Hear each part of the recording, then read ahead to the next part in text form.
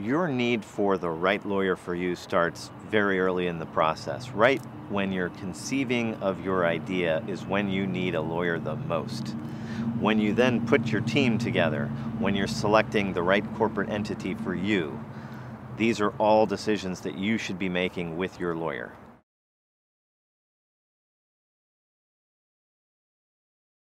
One question I often get is, how do I think about raising my first round of outside capital?